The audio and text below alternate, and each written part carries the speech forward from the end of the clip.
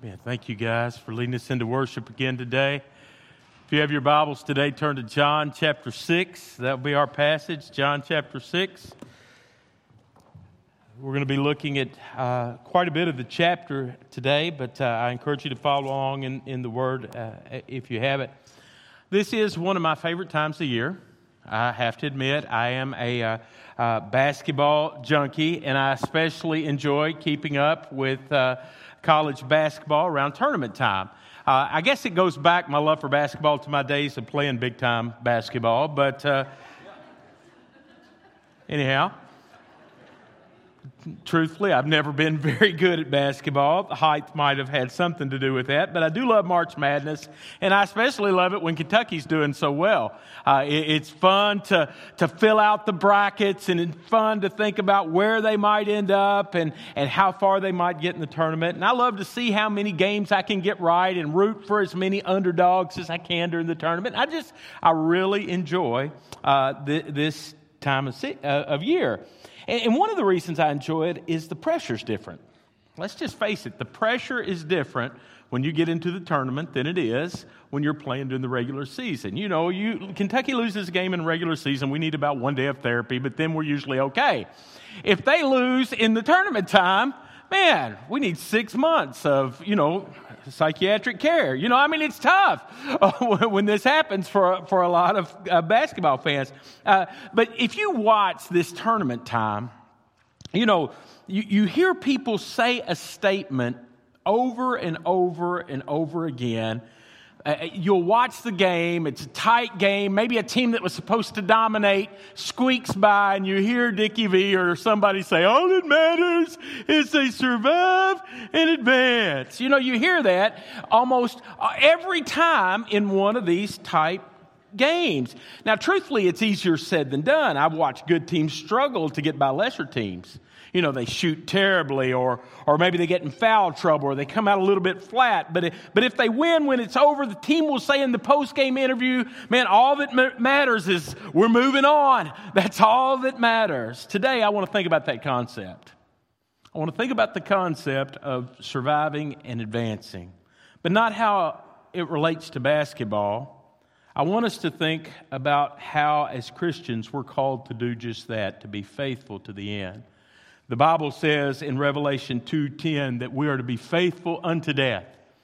And Jesus says he will give us the crown of life. Now, I want you to know the devil wants nothing more than for you to stub your toe. He wants nothing more than for you to give up and to dishonor Jesus. But it's our calling to survive his opposition and advance with the kingdom of God. But unfortunately, it seems that so many people get knocked out along the way. Maybe as a kid, a young girl gives her heart and life to Jesus and gets baptized in the local church. And for a few years, she attends the neighborhood church. But then later in life, she's just strayed away. Or maybe that young family is trying to follow Christ, but then dad's job is relocated and the family doesn't place a priority on faith, and it's simply not talked about much in their home, and they don't get connected to a local body.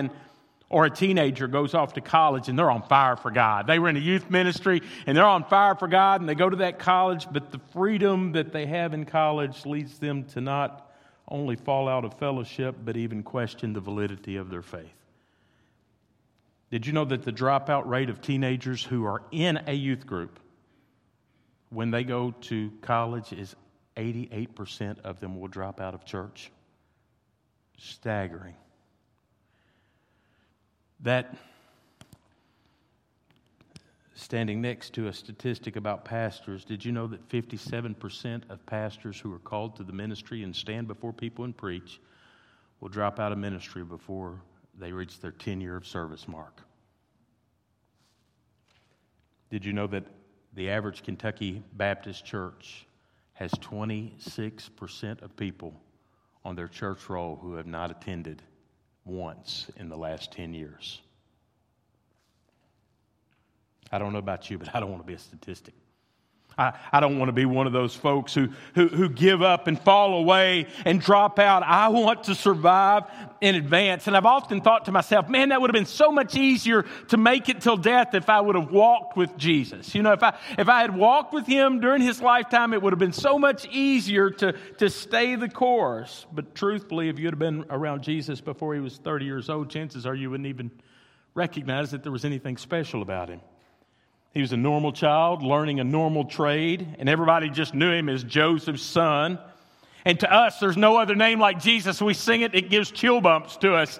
But to them, Jesus was like Joseph Smith, you know, John Doe. It was just another name. It was nothing except a normal name in Israel at that time. But when he turned 30 and he was baptized by John, everything changed.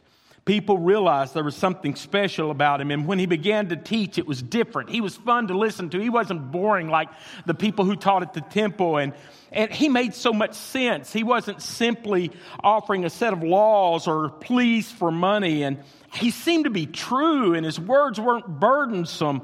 He seemed to be for the people, and then he began to go from village to village and start teaching, not only in the temple, but all around the countryside. And this movement started. People began to flock to him. There was only a few those first few months, but then after a while, his ministry just took off. And at one point in his ministry, we learned that there were 15 to 20,000 people who were just kind of like this traveling carnival who were going with Jesus wherever he went. If he went into the wilderness, they went into a wilderness. If he went into a city, they went into a city. This throng followed Jesus, and they would camp out. They'd crowd around homes. They'd listen as the religious leaders tried to trip him up, and they were amazed at how easily he just kind of swatted them away with his responses. If he went into the desert, they followed him there as well. And everything's going great. But then something happened. Opinion starts to waver. And people started to leave. And truthfully, many people got knocked out of the game. In fact, in one chapter, John chapter 6, we're going to see that Jesus' crowds go from thousands to a handful in 24 hours. John 6, verse 66 says, "From that moment, many of his disciples turned back and no longer accompanied him." Now, you'd think that something bad must have happened, right? You know, he made a political gaffe and he said something really stupid, and some people said, oh, we don't want that. Or he failed to heal somebody. Somebody was brought to him with a real need and Jesus wasn't able to heal. And people said, see, we told you it was smoke and mirrors. Or you would think that maybe the Romans said, listen, if you keep following him, we're going to crush you. Quit following him. You'd think that something like that must have happened. But truthfully, it's nothing like that at all. This particular event of them leaving doesn't start on a bad day. It starts on a great day. In John chapter 6. In fact, in John chapter 6, we find the greatest miracle besides the resurrection of Jesus found. We touched on this one time in the book of Matthew, but I want us to really dive into it today in the book of John. It's the feeding of 5,000. Notice verse 1. It says, after this, Jesus crossed the Sea of Galilee, or Tiberias, and a huge crowd was following him because they saw the signs that he was performing, and they saw how he was healing the sick. I don't know about you, but I'd love to have witnessed just one miracle, but these people saw multiple miracles. They saw signs. They saw healings. They saw miracles. And so they were flocking to him, and I understand. I probably would have too. I'd want to see. And they were following. But the crowd is watching this show, but then normal life starts happening. Verse 3 says, Jesus goes up onto a mountain, and he sits down with the disciples to pray. Maybe they're tired. Maybe it's been a long day.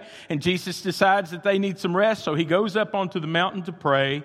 And the interesting thing about this is not all of the versions say what happens next exactly the same way. I think they're seeing the same story from different perspectives. But Matthew tells us that when evening came, the disciples approached him and said, this place is a desert. I mean, there's no place for us to get food.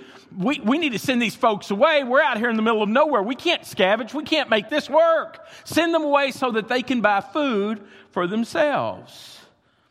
Well, this is where the story gets really rich. Jesus tells them in Matthew 14, they don't need to go away. You give them something to eat. You can do this. You just take care of them. And then back to John. Let's pick back up in John. We'll be here the rest of the day. Philip looks at Jesus, or Jesus looks at Philip, and he sees this huge crowd, and he says, Philip,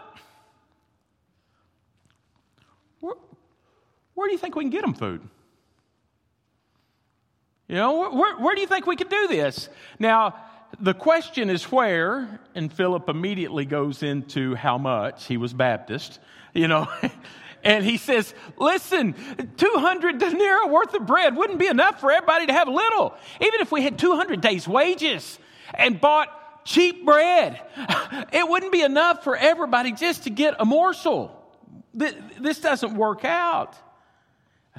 While this is going on, the Bible says in verse 8, that Andrew, Simon Peter's brother, has been looking around. He said, well, okay, but there is a boy here who has some fish and some bread.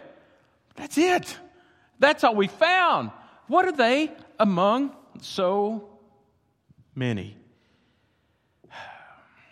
Jesus says in verse 10, had the people sit down, and there was plenty of grass in this place. And so they sat down, and there was about 5,000 men. And then Jesus took the loaves and gave thanks, and he distributed them to those who were seated, so also with the fish, and he gave them as much as they wanted. And when they were full, he told the disciples, collect the leftovers so that nothing's wasted. And so they collected, and they filled up 12 baskets of leftovers.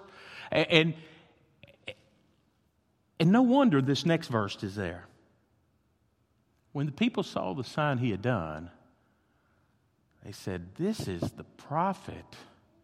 We've been talking about Malachi. Remember, they were looking for the Messiah to come, and there was a messenger who would come before him, and they were saying, this is him.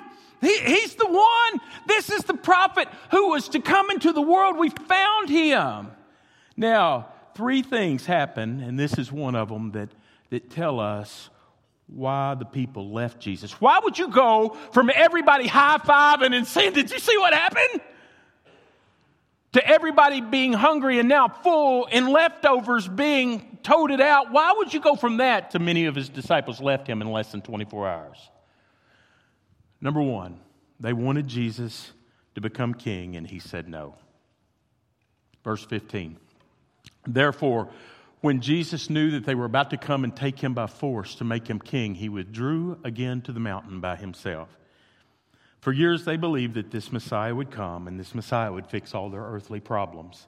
And now in Jesus they have the perfect candidate, but this wasn't Jesus' plan. He wasn't there to be a king, he was there to be their Savior. And so they're frustrated with Jesus because they want him to be a king and he slips off, and so they have and I know they're Baptists because they have a meeting outside of the meeting.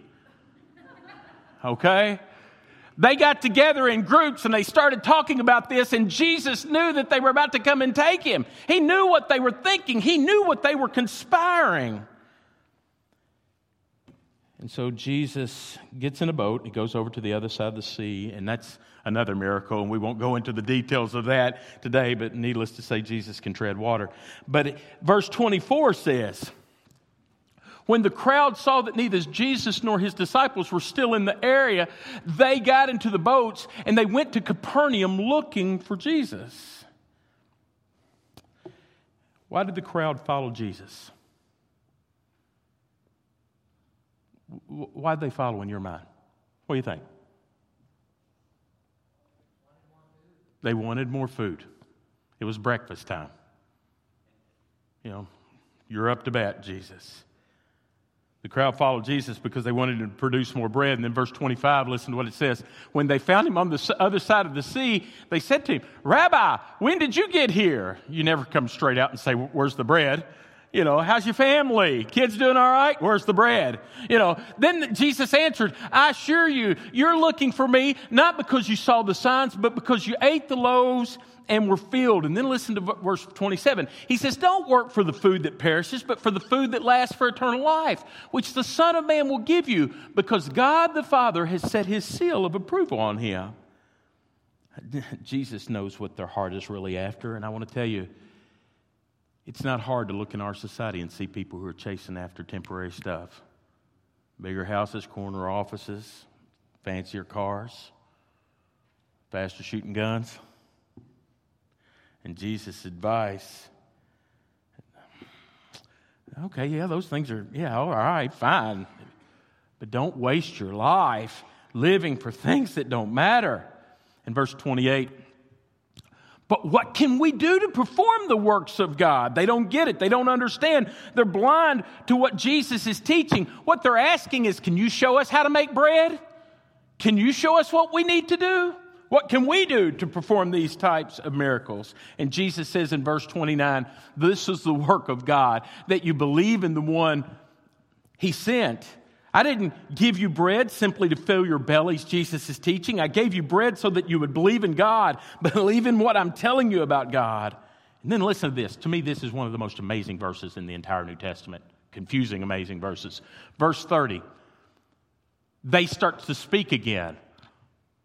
All right, you want us to believe in God. Well, what sign are you going to do to prove that we should believe in you? I mean, are you kidding me? I mean, he just fed 5,000 people with a Lunchable. I mean, surely, that's big enough. What are you going to do? You know, come on. Listen to me. No matter how many miracles some people see, they will not believe. Their minds are trapped on things that will die with them. Verse 31. Our fathers ate the manna in the wilderness, just as it's written, he gave them bread from heaven to eat. They're almost like goading him. Moses came through with daily bread. Where are you at, Jesus? It's almost like they're saying, hey, we want a meal card, and we double dog dare you. And Jesus responds in verse 32. I assure you, Moses didn't give you the bread from heaven. I love that. Moses didn't give you that. The Father in heaven gives real bread. Verse 33, he says, for the bread of God is the one who comes down from heaven and gives life to the world. He said, I'm real bread. And they still don't get it. And listen to what they say in verse 34. Well, all right, well, give us this bread. Their mind doesn't get it. It's almost like they're saying, okay, we don't care white or wheat. Just give us bread.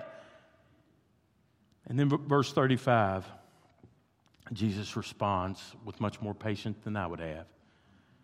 And he says, I'm the bread of life. No one who comes to me will ever be hungry. Listen, I gave you bread that is temporal, and you woke up and you were starving. If you will trust in me, I will give you satisfaction that will not wear off. And no one who believes in me will ever be thirsty again. What Jesus is teaching here is that knowing him is more valuable than finding daily bread. He says, you will never find anything like me, so get to know me. And here's where things get sticky. You see, they really didn't want Jesus. The reason they left Jesus is not only because he wouldn't be a king, but he wouldn't give them the stuff that they wanted. They quit following Jesus because he wouldn't provide earthly blessings. And they get frustrated. Verse 41. Therefore, the Jews start complaining. Hey, how dare him say he's the bread that comes down from heaven? And Jesus says, I'm better than bread. My bread is spiritual. And then he goes into this complex teaching, and I'm not going to break it down verse by verse, but it's pretty complex teaching, and there's been a lot of confusing commentary through the year on this passage. But in this passage, he says, look, if you want to follow me, you're going to have to die like I have to die. And you're going to have to drink my blood. And you're going to have to eat my flesh. And you're going to have to live the life that I live. And that's what he taught throughout his ministry. You want to follow me? Take up your cross. You want to follow me? You're going to have to die that death. You want to follow me? You might not have a place to lay your head down at night. If you want to follow me, it could get tough. They said, we're not following you for tough. We're following you for bread. And Jesus says, wait a minute. That's not why I'm here. And he lays out these teachings, and what we find is Jesus' teachings weren't acceptable to them. That's tough. In fact, that's what they say in verse 60. Listen to what they say. Therefore, when many of his disciples heard this, they said, this teaching's hard. Who can accept this? This is complicated. Jesus wouldn't do what they thought he should do. He wouldn't give them what they wanted, and he taught them in a way that didn't tickle their ears. Church, hear me closely. Not every crowd centered around Jesus believes in him.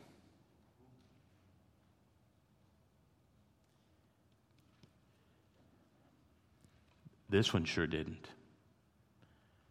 They wanted stuff. They wanted their way. But this crowd checked out. From that moment, many of his disciples turned back and said, not us. You see, at one point, they all believed there was benefit to following Jesus, but when the benefit was no longer evident, the people faded away.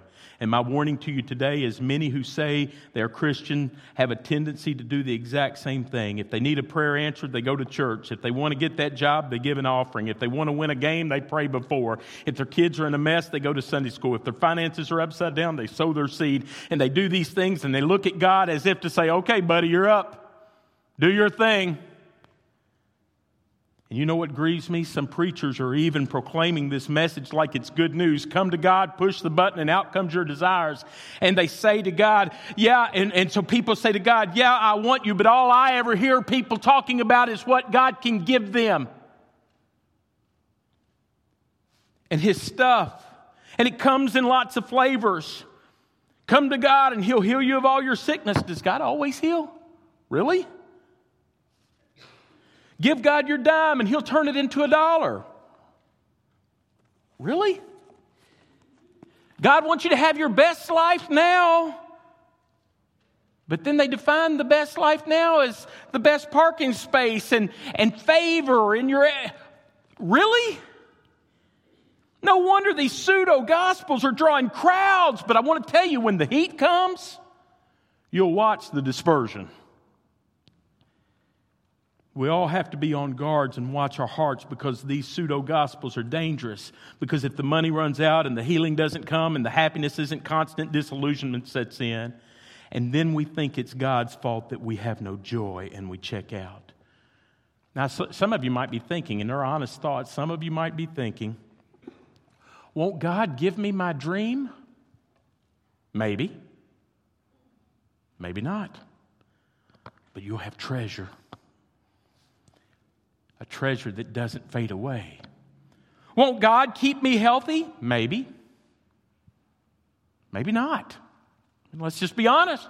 There have been lots of saints who loved God who have not been healthy on the day that they died. Won't God make me financially wealthy? Maybe. Maybe not, but you'll have something better. You'll have God. And there's nothing more beautiful than God. And there's nothing more precious than the gospel. And look what having it does. In Acts chapter 7, Stephen has got up and proclaimed Jesus boldly. I mean, this young kid gets up and says, man, Jesus is like no other. He's the only way to be saved. And the Jewish people stoned him to death. Right there. And instead of saying, where are you, God? This isn't how it's supposed to work. He looks up into heaven and he sees God, and a glow lights up his face. And he says, I see the Son of Man standing at the right hand of God. Paul and Silas are thrown in prison for setting a demonic girl free. And they're praising the Lord in prison while the bars are still shut and release doesn't seem possible. Peter and John are beaten for preaching the gospel. And Acts 4 says that they went back to the church with bruises and scars all over them. And the church praised God that they could be beaten for the name of Jesus. Boy, that sounds just like come to Jesus and your life gets easier. Doesn't it? What's the difference then? Why do some people hang on and some people let go? And the difference is, some people are in love with Jesus, and some people are in love with his stuff. People fall away from Jesus because they hadn't fallen in love with Jesus. That's it. Did any of you ever know a kid growing up who had everything? You know, you had that, and remember how you wanted to go over to their house and play, and how much fun it was going to be, and they were your friend and all, but you loved their stuff because their stuff was fun.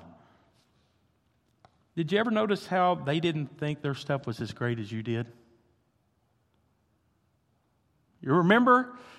They had the new Nintendo game, and you were still on level 3, and they had already beat the whole game, and they just didn't care anymore. Yeah, there's stuff hidden under there.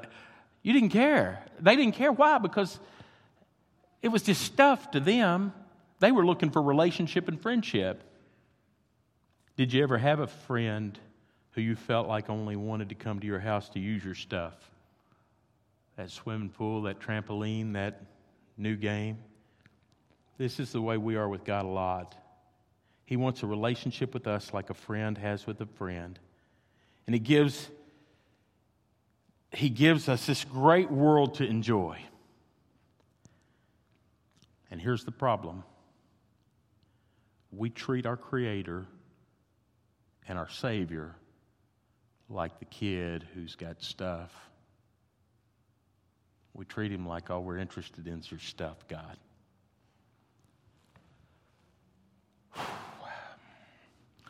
He turns to Simon Peter and He says, do you want to go away too? He turns to the 12. Do you want to go away as well? And I don't know why that hurts me. When I read that, that's just like wrong. I mean, it hurts, painful.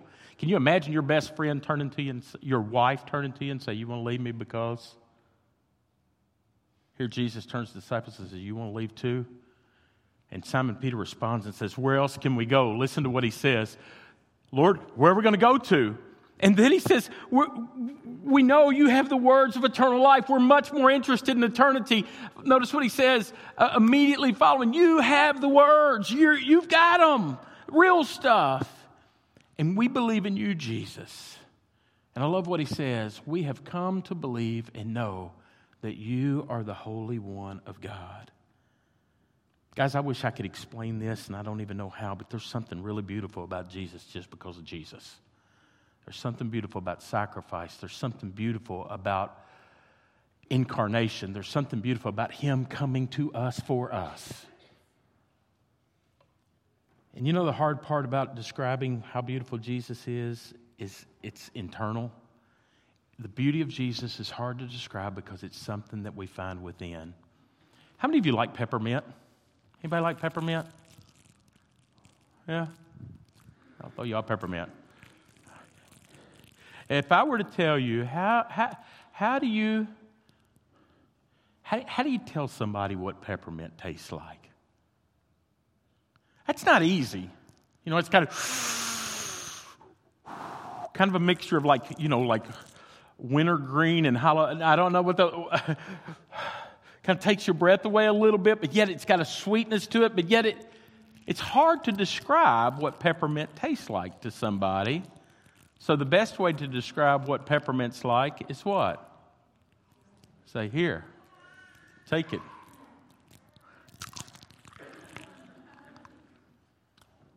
You see, because it's internal and something you know on your own, it's hard to describe, but here's the good news. Because it's internal, nothing can take it away. You can't take away my understanding of what peppermint tastes like because I've had it inside of me. You can't take away what it means to be in love with Jesus because I already know it's inside of me. Hardships come, yeah, but man, I still know. No bread, no worries.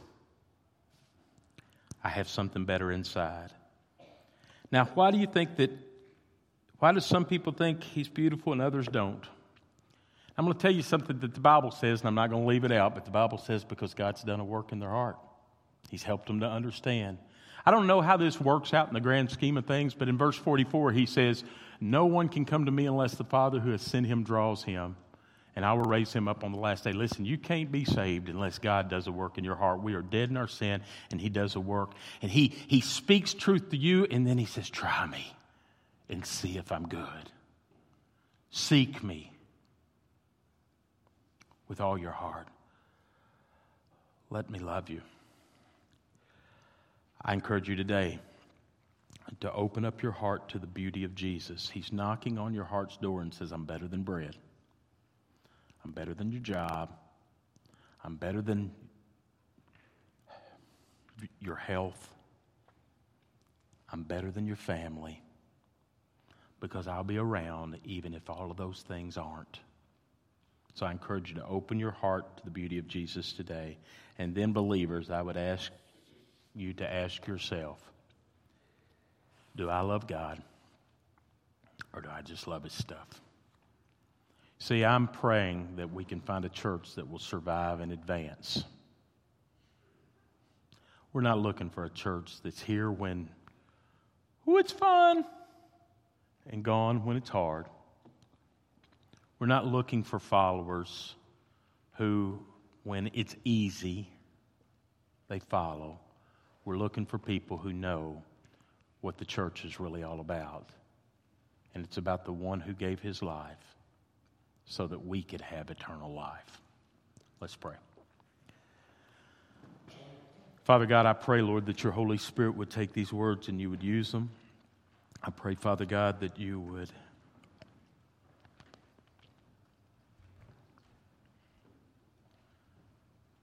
I ask, God, that you would speak to a heart today.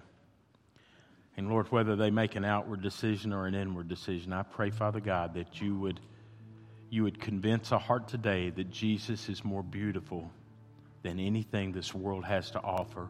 And God, I pray that you would save that dead soul, and Lord, that you would give them the ability to speak repentance and faith. Lord, I'm so sorry when I get sidetracked by stuff. Lord, I pray that you would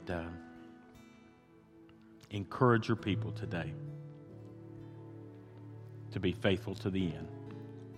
In Jesus' name, amen.